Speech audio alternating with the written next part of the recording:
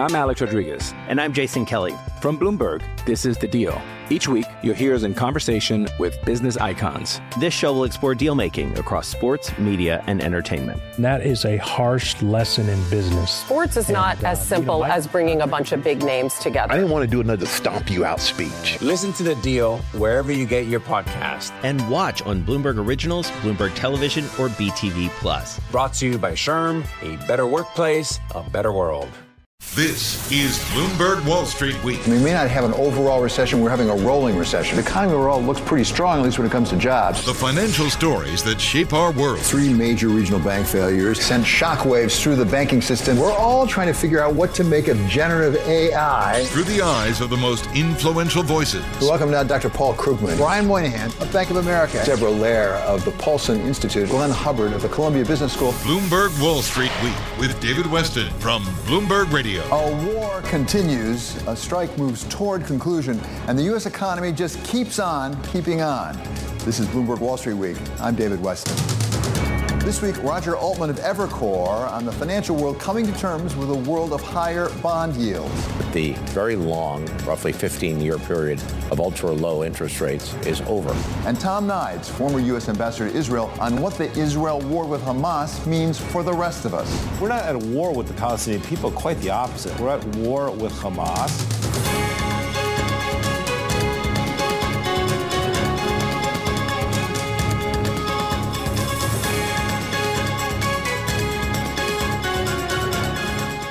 Global Wall Street spent the week dealing with a new version of the issues it faced last week, starting with Israeli military action against Hamas in Gaza, as diplomatic efforts continued to keep the war from spreading in the region.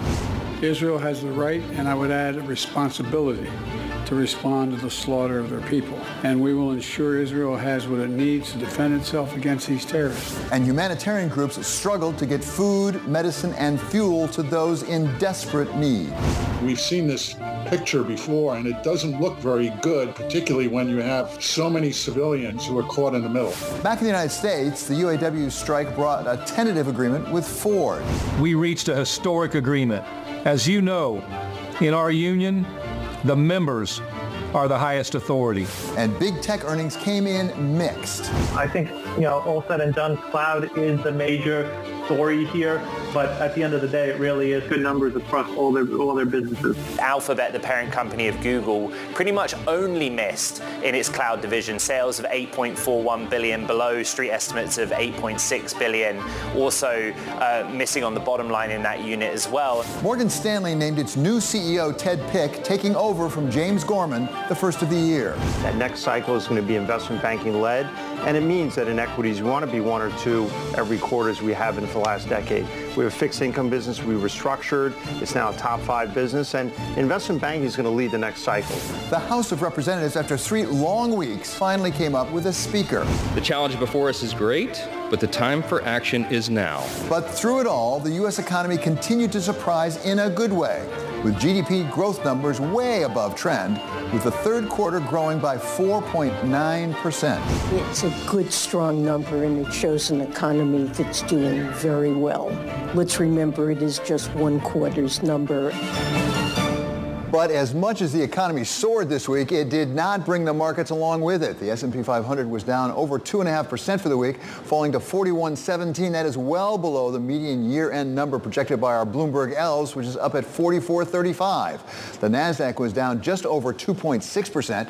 And this week, we can't blame the sell-off in stocks on a similar move away from bonds, as the yield actually gave up nearly 15 basis points on the week.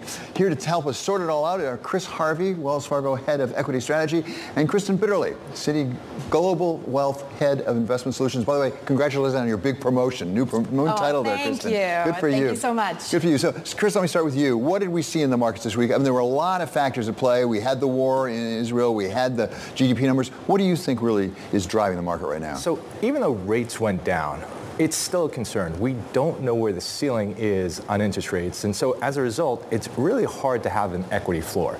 You combine that with geopolitical, which is just a complete and utter wild card, and then the reaction to earnings. We had the earnings overall were okay. You had some good, you had some bad, but the overall guidance, the market really didn't like. And you throw that all together, and it was a difficult week. We've got the FOMC next week. Is that going to help us? Because most people think we know what it's going to do, which is nothing.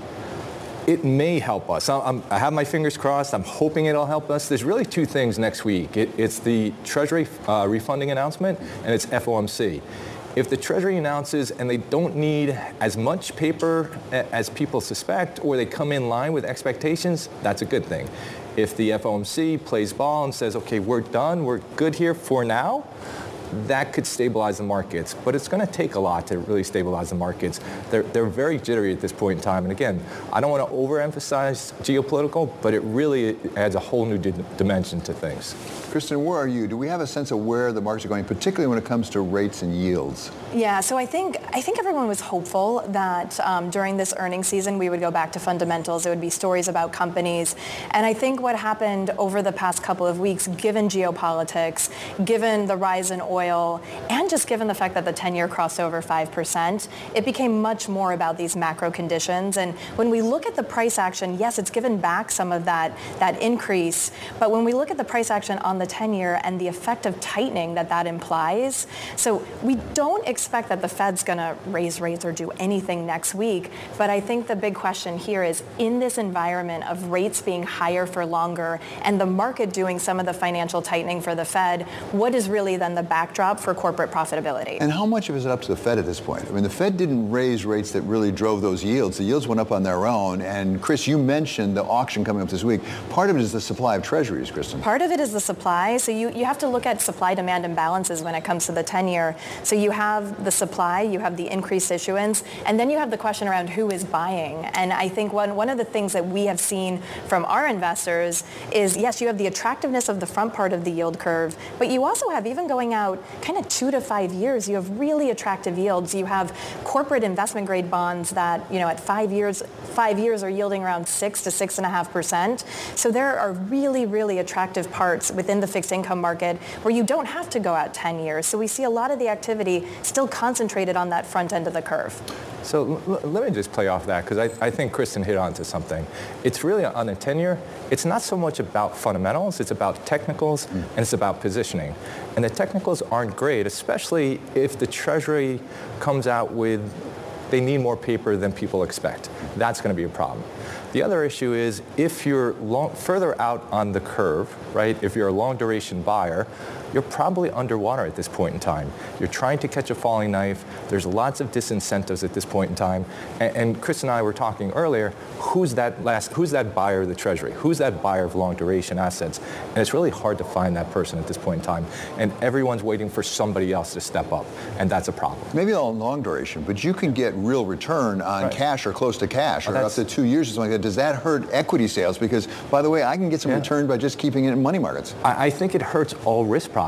So why go out on the curve when you can get a higher yield at the front end of the curve? I don't need to take that duration risk. And then for equities, hey, I have this stable earnings in a period where there's a lot of instability.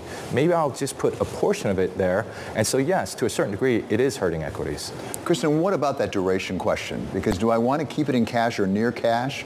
Or at some point, should I lock in some of those rates, even on the fixed income, because it may shift the other way? I think it's a balance. So when you look at it, building an income portfolio, I think if there's one bright spot, it is the fact that you can build really attractive fixed income portfolios. A portion of that is going to be T-bills. So the fact that you can get really high yields on the very, very short end of the curve, we are encouraging our investors to take advantage of that. But remember, you have real reinvestment risk. So depending upon what happens from here on out, you are going to have that moment in time where that yield is not going to be there. So the idea that you can get above 5% going out 2 to 5 years, you don't even have to stretch in terms of credit quality. You can get this within investment grade corporates, you can stay within government bonds, and you can actually have this very diversified portfolio that's providing income within mid to high single digits. So your earlier question, if you're an investor getting mid to high single digits without really stretching in credit quality, how attractive are equities at these levels? Well, that's right, and that's the fight. Now there is one thing that's going on, and and I'm sure Kristen has seen this and talked about it, is the negative carry. In other words, the yield curve has been incredibly inverted for a long time. If we go back to July, it was over 100 basis points of inversion. Now we're only looking at 15, 20. That was one of the reasons why the duration players weren't stepping up, is because it didn't make any sense. There was a real negative carry there. But as that curve goes to zero, or looks like it's going to go to zero, now you can start having people move out on the curve without being penalized. But we haven't seen that yet, and that's what we're looking for. And maybe that will also, beside FOMC and Treasury, help stabilize the bond. So help me on that, understand it, because I've read about so-called pancake, right? We basically have a flat curve. It's not tilted one way or the other. Let's assume for the moment it goes and stays around a flat curve for a while. How does that change my portfolio building? So what it does, it doesn't penalize you for going out on the curve. So when the curve is negative, right, when it's inverted, you're giving up a lot of carry, you're giving up a lot of yield. So you have to get duration right. In other words, you have to get it right when interest rates start to fall. Otherwise, it's going to be a very painful process. As the curve flattens out, we don't have to play around with that. That becomes less of an issue. And if you look at the macro, yes, the macro right here, right now is a little bit troubling, but inflation has come down.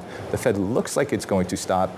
And if you go back to 06, when the Fed stopped their tightening, that 04 to 06 tightening cycle, real rates drop, nominal rates drop once they stopped. And so there could be a catalyst here, a small one albeit, for duration buyers, but we'll see. Okay, thank you so very much to Chris Harvey of Wells Fargo and Kristen Bitterly of Citi. Coming up, sky-high federal deficits help drive borrowing costs up. We talk with Evercore's Roger Altman about how Washington fiscal actions affect Wall Street.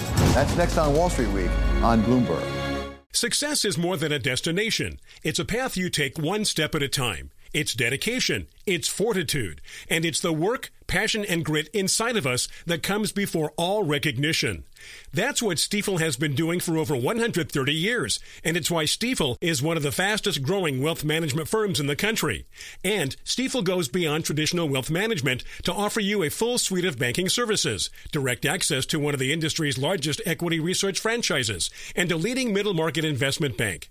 Quietly, yet strategically, Stifel has built a company and culture unlike any firm on Wall Street. Because success is the drive it takes to keep pushing. It's the passion to keep investing. It's the best of each of us made better by the best in all of us. And that is where success meets success. Find a financial advisor at Stifel.com. That's STIFEL.com. Stifel, Nicholas & Company, Incorporated. Member SIPC and NYSE.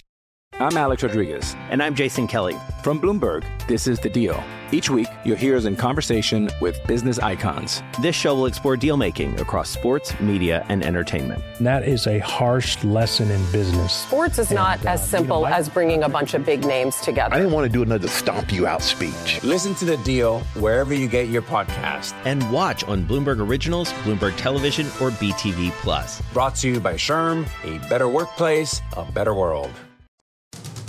This is Bloomberg Wall Street Week with David Weston from Bloomberg Radio.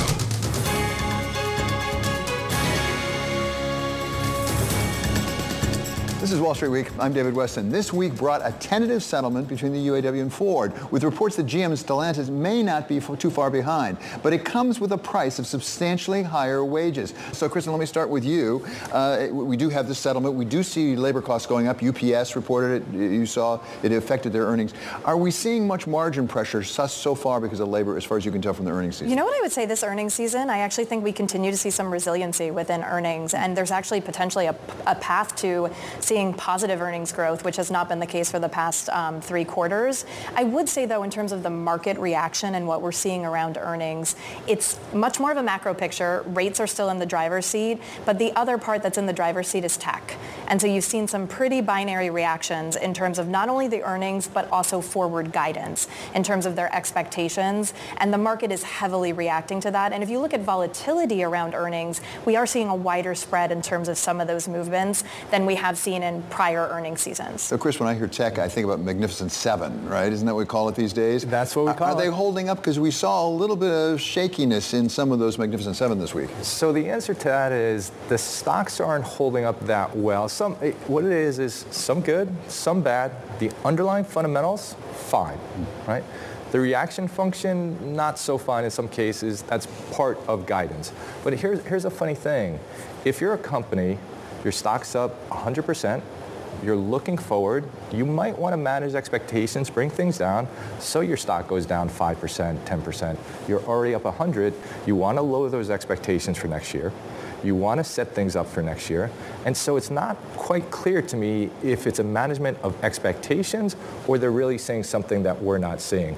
Because the results for some of the companies are actually quite good. Well, what are the patterns that you're seeing so far, Chris, in this earnings season? So surprisingly, what we're seeing is margins are holding up well. We're seeing top line beats. But the issue is, or the rub is, guidance hasn't been as good as it has been in the past. And companies are being taken down a notch due to that. Whether that's because they're seeing something that we're not seeing, they're being more conservative, they're managing expectations, unclear. But the underlying fundamentals in the here and the now are fine.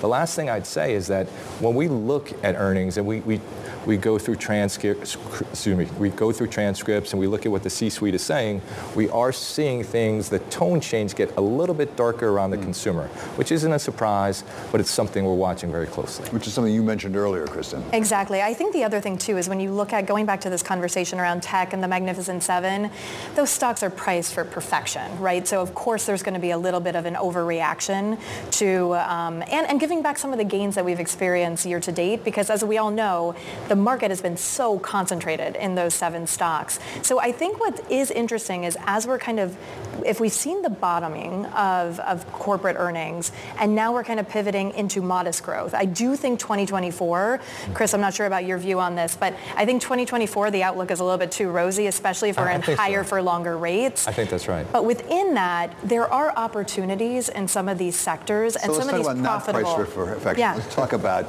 defensive stocks. Let's talk about small and mid caps, because those are not, I don't think, priced to perfection. No, if you look at small and mid caps, I think the interesting thing is, of course, if you're in a higher interest rate environment, this idea that are their balance sheets clean? Are they exposed to floating rate debt? But within, let's take like mid caps. Within mid caps, you have parts of that market that actually are profitable. Let's take like industrials, right? So if we're looking at industrials, you're looking at infrastructure, defense. Industrials are only like 10% of large cap, but like 20% of mid cap. Are there opportunities within there to have exposure that makes sense from a valuation perspective, as well as a go forward perspective? Absolutely. Okay, thank you so very much to Chris Harvey of Wells Fargo and Kristen Bitterly of Citi. Israel's war with Hamas is entering its 4th week now, with continued strikes and counterstrikes on Gaza and Israel, efforts to get humanitarian aid into the territory, and feverish diplomatic efforts to contain the conflict. Welcome now Tom Nides. He's a former Morgan Stanley COO, former Deputy Secretary of State, and he also just stepped down as U.S. Ambassador to Israel last month. So, Tom, thank you so much for joining us. Good to have you here. We all see the consequences for people living in Israel and in Gaza every day in video. But for many of the rest of us, particularly in the business world, the consequences may be determined by whether or not this conflict spreads beyond Israel and Hamas. What are the factors from your point of view that will determine whether it does spread? Well, listen, David, first I appreciate you having me. This is the question, because ultimately one of the things that the president has been very clear about, regardless if you love him or hate him, the reality is he's been very clear to the Iranians, because the Iranian proxies, we're really talking about Hezbollah in particular, as he likes to say, superpowers don't bluff. And it's also helped that they moved some very large ships into the Mediterranean. Every day, this White House is working to put pressure on those proxies, those in Lebanon and, yes, in Syria, but more really the Iranians. Don't do it. Don't do it, because a two-front war, without question, will have enormous consequences to the state of Israel. And, to be clear, will have enormous consequences to Lebanon and Iran. So I think when they're sitting around thinking about this in Tehran, I think they're thinking long and hard about what the consequences could be of them getting involved. But it certainly is a risk. So, Tom, we see, for example, Secretary of State Blinken going to the region. We see various activities. I'm sure 9/10 of what's going on we never see, and we're not meant to see. Without revealing anything you shouldn't reveal that's confidential, what sorts of things do you expect is going on behind the scenes? Well, first of all, they're pushing the Israelis very strongly about getting humanitarian aid into Gaza. Listen, Hamas is doing exactly what they want to do. They want to create unbelievable carnage in Israel, which they certainly did. They then really, as you know, don't really care about the Palestinian people. They're using them as human shields. You know, Hamas isn't sitting around and says, let's come up with a two-state solution. No, Hamas is like ISIS, and their goal is to destroy the state of Israel. On the other hand, the vast, vast majority of Palestinians just want to live in peace and prosperity and freedom. You know, we're not at a war with the Palestinian people, quite the opposite. We're at war with Hamas. And so I think what the President and Secretary Blinken is trying to do is relieve this humanitarian suffering that's going on in Gaza. It's terrible. I was on the phone with a very close friend of mine just this morning who has a very large business in the West Bank and has many, many, many people in Gaza with his operations there. It's heartbreaking. So I don't like any of this, to say the least. We should keep focused on how we got here. But at the end of the day, what you're hearing, what you're not hearing is the pressure that Secretary Blinken and the President and the Vice President is putting on not only the Egyptians and the Qataris and all the people that get this humanitarian aid, and also to make sure that Israelis are making smart military decisions, and I think that's very important as well. You mentioned Qatar, you mentioned Egypt, one other, Saudi Arabia, that could play a very significant role here. What do you expect is going on in Saudi Arabia? We thought we might have been on the brink, actually, of a peace agreement between Saudi Arabia and Israel. That certainly has been put off for the time being. Well, you know, David, as you know, I've spoken about this. I've been a very strong advocate of getting a deal done with Saudi Arabia. A normalized deal with Saudi Arabia and the state of Israel and with security agreements with the United States would only be better for the region, just like the Abraham Accords were. If you look at the Abraham Accords that were obviously done on the Trump administration, I praised them all the time when I was in the region. The idea of Bahrain and Morocco and the UAE was a game changer for the region. And this situation would be even worse if it wasn't the case. Now, how grand would it be today if we had a normalization with Saudi Arabia and Israel? Because ultimately, that makes the region more secure. So I'm actually quite confident after this is over, and God knows how long it will be, that the Saudis will, in fact, want to reengage, because quite frankly, they see the same threat that we see and Israel sees, which is the Iranian threat. Tom, thank you so very much for being on Wall Street. We really appreciate it. That's Tom Nides, former U.S. ambassador to Israel. Coming up, sky-high federal deficits help drive borrowing costs up. We talk with Evercore's Roger Altman about how Washington fiscal actions affect Wall Street. That's next on Wall Street Week on Bloomberg. Success is more than a destination. It's a path you take one step at a time. It's dedication, it's fortitude, and it's the work, passion, and grit inside of us that comes before all recognition. That's what Stifel has been doing for over 130 years, and it's why Stifel is one of the fastest growing wealth management firms in the country. And Stifel goes beyond traditional wealth management to offer you a full suite of banking services, direct access to one of the industry's largest equity research franchises, and a leading middle market investment bank. Quietly, yet strategically, Stifel has built a company and culture unlike any firm on Wall Street. Because success is the drive it takes to keep pushing. It's the passion to keep investing. It's the best of each of us made better by the best in all of us. And that is where success meets success. Find a financial advisor at Stifel.com. That's STIFEL.com. Stifel, Nicholas & Company, Incorporated. Member SIPC and NYSE. I'm Alex Rodriguez. And I'm Jason Kelly. From Bloomberg, this is The Deal. Each week, you'll hear us in conversation with business icons. This show will explore deal-making across sports, media, and entertainment. And that is a harsh lesson in business. Sports is not as simple as bringing a bunch of big names together. I didn't want to do another stomp you out speech. Listen to The Deal wherever you get your podcast. And watch on Bloomberg Originals, Bloomberg Television, or BTV+. Brought to you by Sherm, a better workplace, a better world. This is Bloomberg Wall Street Week with David Weston from Bloomberg Radio.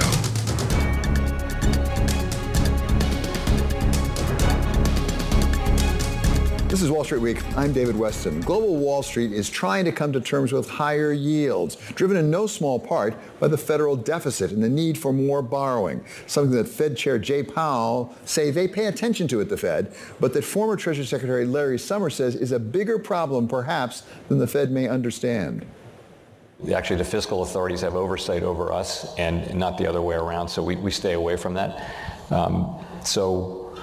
I would just say everyone knows that it's not a secret, and about all I can say is we know that we're on an unsustainable path fiscally. There was a big Newfoundland of a dog that wasn't barking as he was speaking, and that's everything about the federal fiscal situation.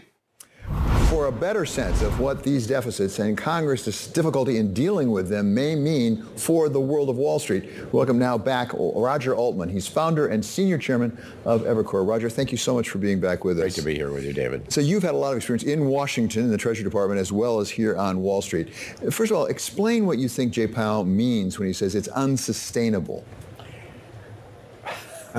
Well, as Herb Stein once said, when something's unsustainable, it actually stops. But I know what I think when I hear that term. I'm not sure exactly what he means, but as a person who's spent so much time in and around markets, I think that it's just a matter of time before global financial markets turn their attention to this very poor fiscal trajectory in the United States and reject it. And unless we change course fiscally on our own, voluntarily, before that moment, there'll be a crisis. And it'll only be, many would argue, it'll only be a crisis that will cause the authorities to adjust fiscal policy, for example, additional revenue. So that's what I think of when I hear the term unsustainable as it relates to the deficit. There will come a moment of reckoning when financial markets reject this course. We'll have a crisis, and that will force the hands of the Congress and the executive branch in terms of changing policy. That's not a good way to do it. I hope we don't do it that way. It'd be much better to, in effect, agree that we need a different path and proactively choose one. But at the moment, you'd have to be a real optimist to think that's going to be the way it happens. We like to think of markets as anticipating the future to some extent and discounting it and really taking into account. Are the markets not discounting it at all right now, or is that perhaps part of the reason we're seeing, for example, the yield on the 30-year, for example, go up? Is it because of some beginning of concern about repayment of all that debt? It's hard to say. I would not say that right this moment fiscal concerns are one of the top 2 or 3 factors driving markets. Whether they're affecting the 30-year is debatable.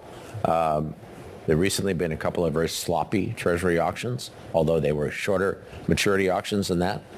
And that's always a sign of concern. And keep in mind, we're at a moment, we have this very poor fiscal trajectory at a moment of quantitative tightening.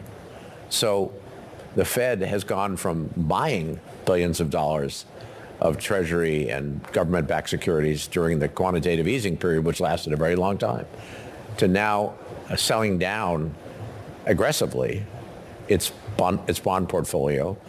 And what that means is it's adding to the supply, in effect, of treasuries that the market has to absorb, because the Fed is a seller, and then you have the Treasury itself issuing giant amounts of new securities. That's adding to the complexity. So, Roger, let's go beyond the deficit and talk about other things that are affecting business today, and specifically what we see in the yields, because goodness knows they've come up a long way really fast. Well, we've seen, to quote my friend Howard Marks, a sea change in the financial market environment. In the sense that the very long, roughly 15-year period of ultra-low interest rates, at least I would argue, is over. It's not temporarily interrupted, it's over. And now today, in round numbers, we have a 5% 10-year yield, and we haven't seen that for, I think, since 2007. And I think a lot of market participants, and in particular to your question, business leaders, are just beginning to grasp that we are in a new era in terms of the structure of interest rates. It's a profound change because it affects not just obviously cost of capital, but it affects asset allocation. It affects returns. I mean, if you're a financial, imagine you're a private equity firm, and they are so ubiquitous. This fundamentally changes the return prospects for them, because the cost of that leverage is such that they can't leverage XYZ investment to the same degree today that they could have a year or two ago. So, but I think a lot of people are just waking up to this, and I'm sure some people listening to this would disagree that we've seen the end of ultra low interest rates, but I'm convinced we have, and it's really a profound change. Now, how much it affects you as a CEO depends on the nature of your business, how capital intensive it is. Are you, by the nature of your business, to generate consistent free cash flow, or are you generating deficits instead and doing a lot of financing? So, if you're Apple, you actually do borrow because of your international business versus domestic and the role of share buybacks, but you're not a net borrower in terms of net debt. And it affects you, but it doesn't affect you very dramatically. But if you're Blackstone, or you're KKR, or you're Apollo, and so forth, very dramatic effect. So you say some corporate leaders are just waking up to this process. Is that, at least in part, the answer to a more fundamental question, at least I have? The economy seems to be charging along. When you look at GDP numbers, you look at retail sales, you look at so many indicators. Even the labor market may be loosening a bit, but it's still a pretty strong labor market. How can the economy doing this well when we've had this many rate hikes out of the Fed and this increase in the yields on the bonds? I think the economy is slowing now. You're right that it's still resilient. It's not falling off a cliff. There's no evidence at the moment of an incipient recession. I mean, like next week or next month. But I think it is slowing. You look at the housing sector, and of course, the sharp rise in mortgage rates always would have the effect it's having here. But new home sales, mortgage applications, all sharply down, as you would imagine. And you look at a whole series of other surveys. At Evercore, we do a series of proprietary surveys: trucking, temporary employment agencies, airlines, restaurants, a whole series of them. We do them regularly, and I think it's quite a good set of data. And they're pointing to a serious slowdown. So the composite reading of our surveys is above recession levels, but it's come down a lot. So I think the economy, despite the backward-looking strong data, is slowing down. Are we about to have a recession? I don't think so. I don't know about next year, but I don't think in the rest of this year, 2023. But there's definite slowdown occurring.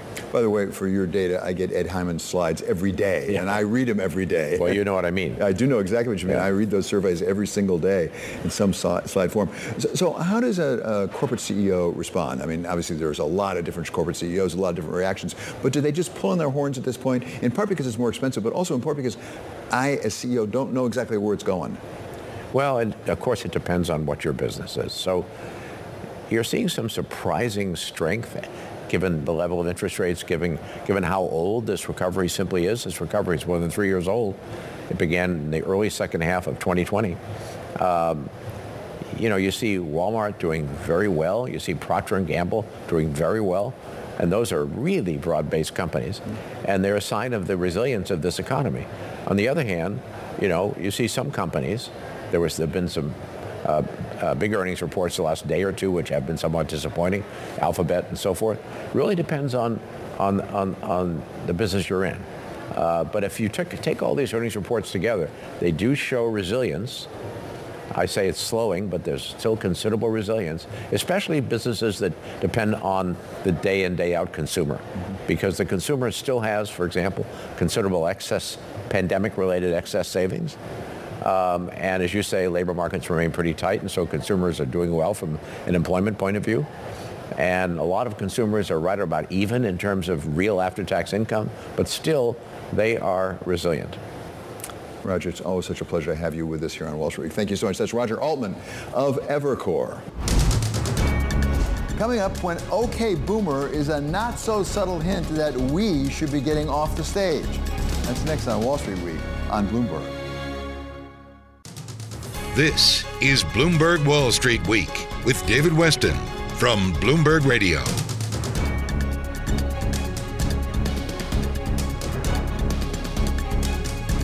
finally, one more thought. The big elephant in the whole system is the baby boomer generation that marches through like a herd of elephants. That's how Senator Lindsey Graham described one of the biggest fiscal challenges we face. But the problem goes way past just bankrupting Social Security and Medicare. Everywhere we look these days, we find baby boomers. And yes, that is my generation. And we remain on the stage without making room for the generations coming up behind us. There are a few exceptions, to be sure, like Ray Dalio, who has decided to step down from Bridgewater. I'm at a phase in my life where it's very natural. I'm 74 years old, and the most important thing for me is to pass along everything. But for every Ray Dalio, it seems there's a host of us boomers who are just fine staying in the limelight. We see it in network television, where the long-running Bachelor series on ABC has added a Golden Bachelor version, complete with an eligible widower looking for love at the golden, get it, golden age of 72. We see it in sports, as Phil Mickelson won the PGA Championship just 2 years ago at the age of 50 and is still competing on the tour. We even see it in real estate, as the elderly hold onto their homes longer, putting even more stress on an already troubled housing market. We call that phenomenon aging in place. Okay. And what used to be is that the home ownership rate, when you hit about 65, would drop precipitously. But like in everything else with the baby boomer generation, they're behaving differently. And so they are something like 10 percentage points more likely to be homeowners. And when it comes to the economy overall, once again, it's the boomers. As Bank of America analysis this week found that boomers and traditionalists are the only groups to increase consumption. But maybe the biggest example of us boomers holding on is on the concert stage, with the Rolling Stones still touring, led by lead singer Mick Jagger at age 80, Neil Diamond going strong at 82, and the much younger Bonnie Raitt on stage at 73. And then there's the boss. This is what I've presented to you all these years as my long and noisy prayer, as my magic trick. Bruce Springsteen at 74 started his latest tour this year, so he'll be going at least well into 2024.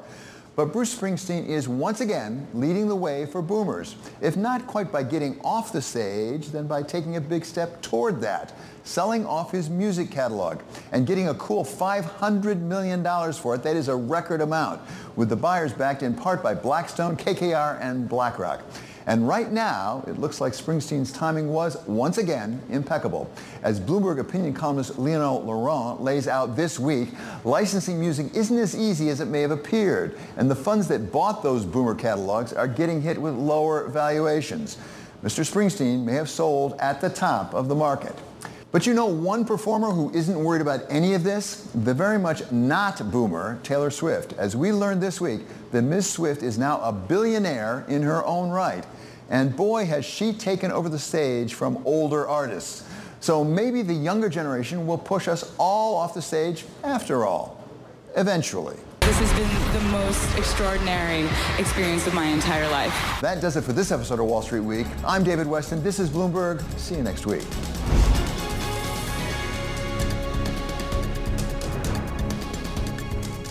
I'm Alex Rodriguez. And I'm Jason Kelly. From Bloomberg, this is The Deal. Each week, you'll hear us in conversation with business icons. This show will explore deal-making across sports, media, and entertainment. That is a harsh lesson in business. Sports is not as simple as bringing a bunch of big names together. I didn't want to do another stomp you out speech. Listen to The Deal wherever you get your podcast. And watch on Bloomberg Originals, Bloomberg Television, or BTV+. Brought to you by Sherm, a better workplace, a better world.